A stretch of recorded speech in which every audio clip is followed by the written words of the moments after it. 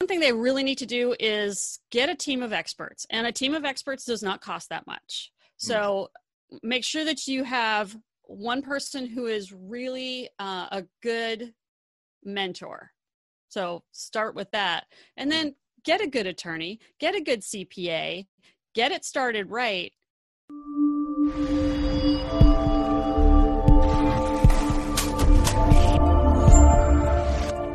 Hey everyone, this is Devin Miller here with another episode of the Inventive Journey. I am your host, Devin Miller, the serial entrepreneur that has grown several businesses to 7- and 8-figure companies, as well as founded Miller IP Law, where we help startups and small businesses with their patents and trademarks. And today we have another great host on. And I always worry that I'm going to kill everybody's name, but I always do. So Cecilie, is that right? Cecile? Or I want to say Cecilia.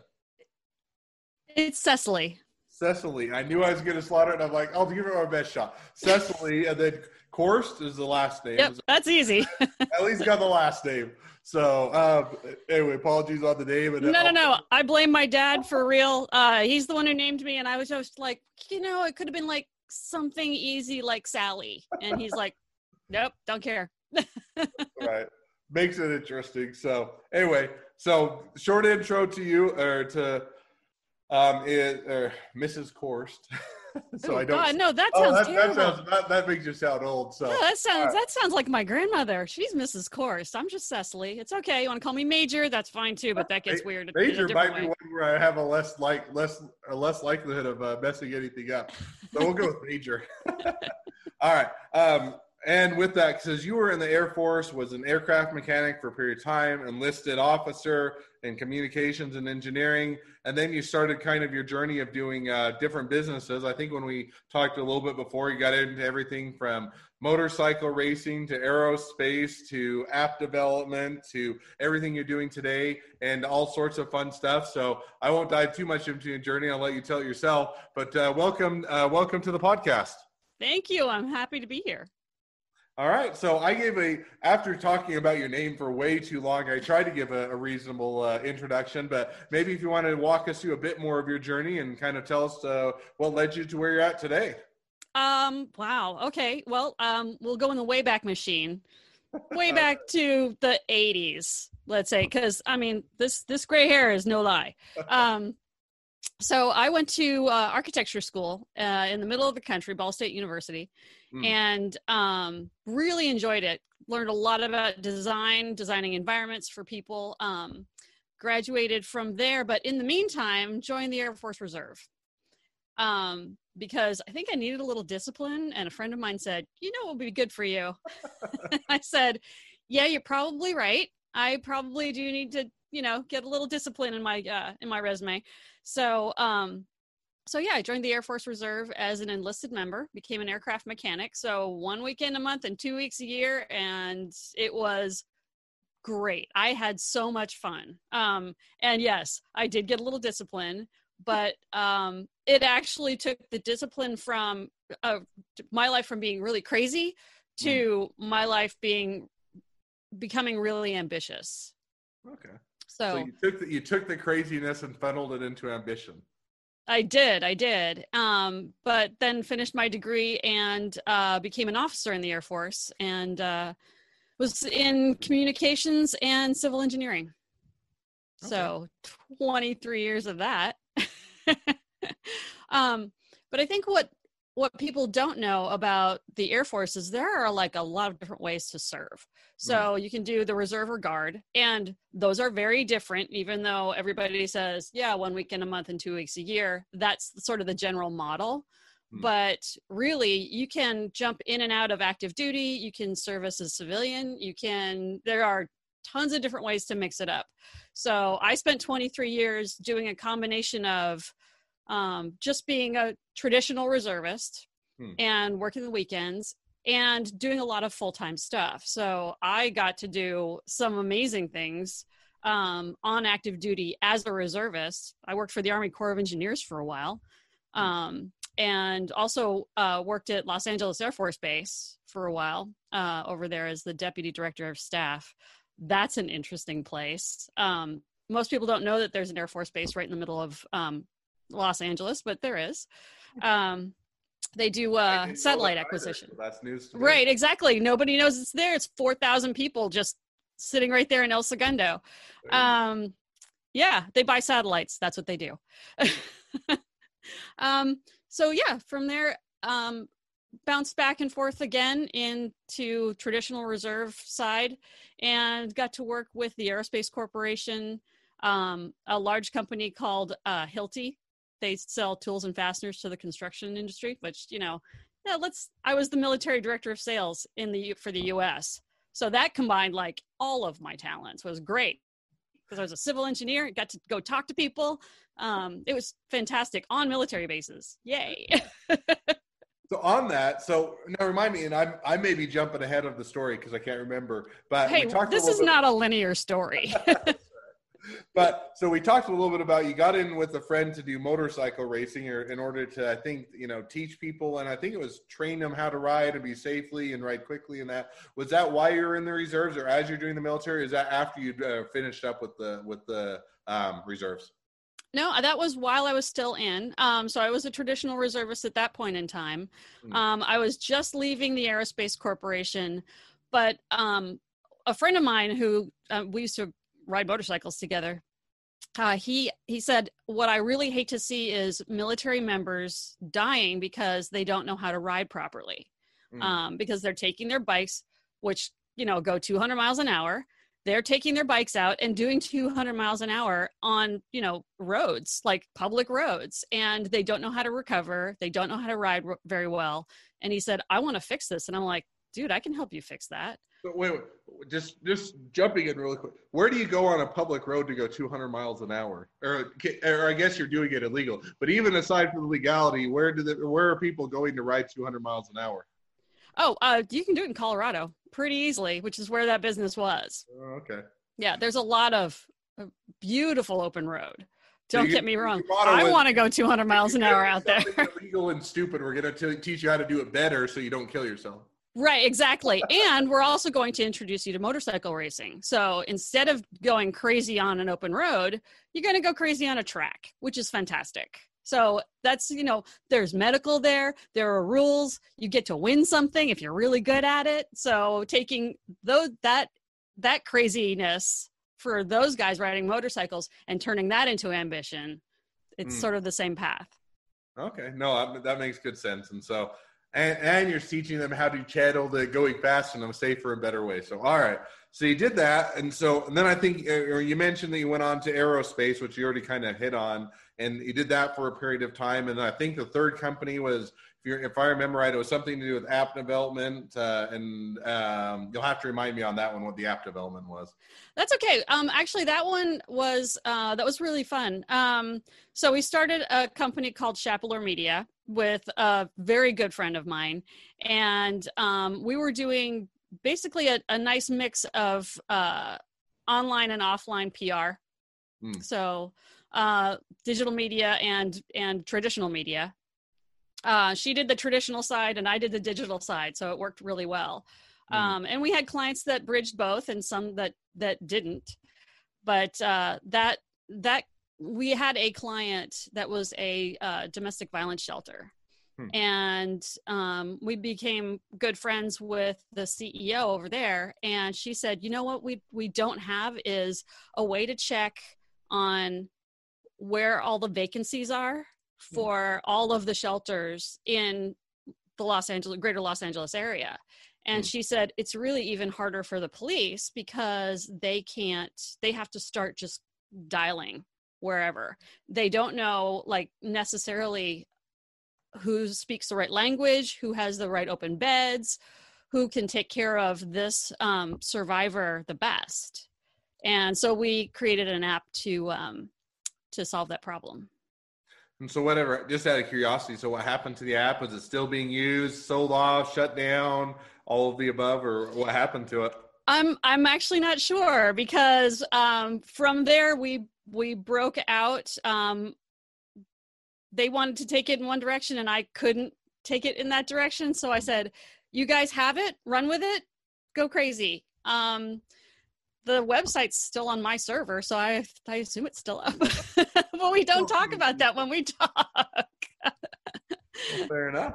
No, I just think I certainly get on that one where, you'd have that where if you're suffering from the domestic violence and you're having the police involved where they're saying, hey, here's the most, either they have to call a whole bunch or here's the closest one nearby or whatnot. So just was curious, where it evolved to. And it sounds like others are still off and running with it. And maybe someday you'll have to circle back and see how it's going. Maybe I took it as far as I could. But yeah, I hope they do some really good stuff with it. So, all right. So then you did that. So you throughout this and you've done the military reserves, everything for motorcycles. You went and worked in aerospace. You did apps for identifying domestic violence shelters. And then I think when we talked before, you kind of took all of that and you quit everything in December and decided you're going to go with what you're doing now. Is that right? Right, exactly. Because I retired from the Air Force in 2013. And so I'm sitting here going, okay, 7 years later. And I'm like, well, let's take all of the best pieces of what I like to do and just build a business around just the fun stuff. Because, for real, I have, 8 more years until I get a retirement paycheck from the Mother Air Force. But so it's sort of like, well, what am I going to do? And so it's websites and social media, and that's all I do, in and out every day. So was it something that you already, because you say you do the fun stuff, right? And everybody, first of all, has a different definition of fun stuff. Some, for me, if you were to tell when I talk to my wife, when I talk about patents and trademarks, that would not at all be fun for her. And she'd say that it's boring to sit at a desk and read about inventions all day and type and whatnot. And yet I enjoy it. And yet for her, the flip side is she likes to do, before she's a full-time mom now, but before that she was a nurse and worked for the Cleveland Clinic for a period of time.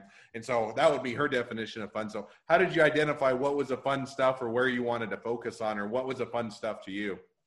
I think it goes back to the architecture degree, quite honestly. It's taking that education and that creativity and designing experiences and online spaces for people to explore. So I think it's content creation is just super fun for me. It's the stuff that makes me laugh. It's the stuff that makes me just want to get up in the morning and go directly to the office. That's how else do you define the fun stuff? It's the stuff you want to do all the time. Well, it's a fair enough answer. I'll flavor my question, or I'll update my answer. So there's a lot of fun things that you can do that don't make any money, right? Or aren't a business, right? So right. One of the fun things I like to do, or the ones that we're working on now, well, it started out fun, and I'm hoping the fun comes back, is that we were restoring an old VW bus to take on family vacations and working on that. So, it kind of goes in waves where it's really fun and then it gets expensive and it's less fun. And then it comes back and it's fun. But, while that's very fun to do as a family, it doesn't necessarily make a business, right? It doesn't make something that I will like. I'm never going to be a VW bus restoration expert or anything of that nature, even though I enjoy doing it for myself. And so how do you find the mix of what's fun and what along with what makes a good business? Well, is there a need? Number one, because if there's a need, then somebody's willing to pay you to do it. So, I have a need for my house to be painted. And right now, the guys are in the back. I'm willing to pay somebody else to do that. Well, if you're not very good at social media or you don't have time to do it, you have the need and you're going to pay somebody else to do it for you. That's where I come in. Hi. You need me to do social media for you? We do content creation. We fix up your website if you have one, because most of the time we run across websites that are just dreadful. But yeah, I guess that's how you do it. I guess I would do this regardless of whether I got paid or not. It's just nice to get paid. It is always nice to get paid. No, but I think it's one that people oftentimes, you always hear follow your passions or follow your, and I'm all for that, and I'm not putting that down at all. But your passion, especially, if you're younger in your career, if you don't have retirement in place, if you don't have savings in place, and you're trying to say, I'm going to follow my passion and dream, I think that you do need to identify how you can apply that in the marketplace, or as you mentioned, where the need is, so that you can say, okay, this is my passion, this is where I'll be doing a great job at, but I also have to make sure that actually it suits a need and people will pay me for it. And then if you can find that sweet spot, that's a fun place to be, because then you get to enjoy what you do. It's fun to you. As you enjoy it, as it's fun, then you get to help more people and you get to do it or have fun along the way, and it suits the need, and you get to make some money along the way. So you made the jump. There are a billion jobs out there. Go find one that lights your fire, for real. Sure. And if you can't find one, make it up. All right. Make it up. I like that. That's a good new mantra. Make up your own job if you can't find it. So now you did it. You made the jump back in December, quit everything else, focus on what you're doing today. How's it gone so far? We've also, everybody, several people I've talked to on the podcast, they've made the jump in December, January, February, even in March, and you have COVID hit, and they're all saying, well, maybe it wasn't the best time, but hey, I made the decision, I'm going to go with it. But how has it gone for you as far as making a jump in December and then building up to what you find, or building on what you find fun? Oh, wow. Well, I live in a digital world, really. So nothing's changed for me. I could go out and get more business. But what I have right now keeps me super busy, and it allows also a little extra wiggle room so that I can do some extras for my clients that, just make them happy and make things work. So, COVID has not changed anything. I'm still working in the same office. I've got I got a new little pound puppy over here. You might hear her every once in a while. She's scratching, but yeah, life has not changed a whole lot. All right.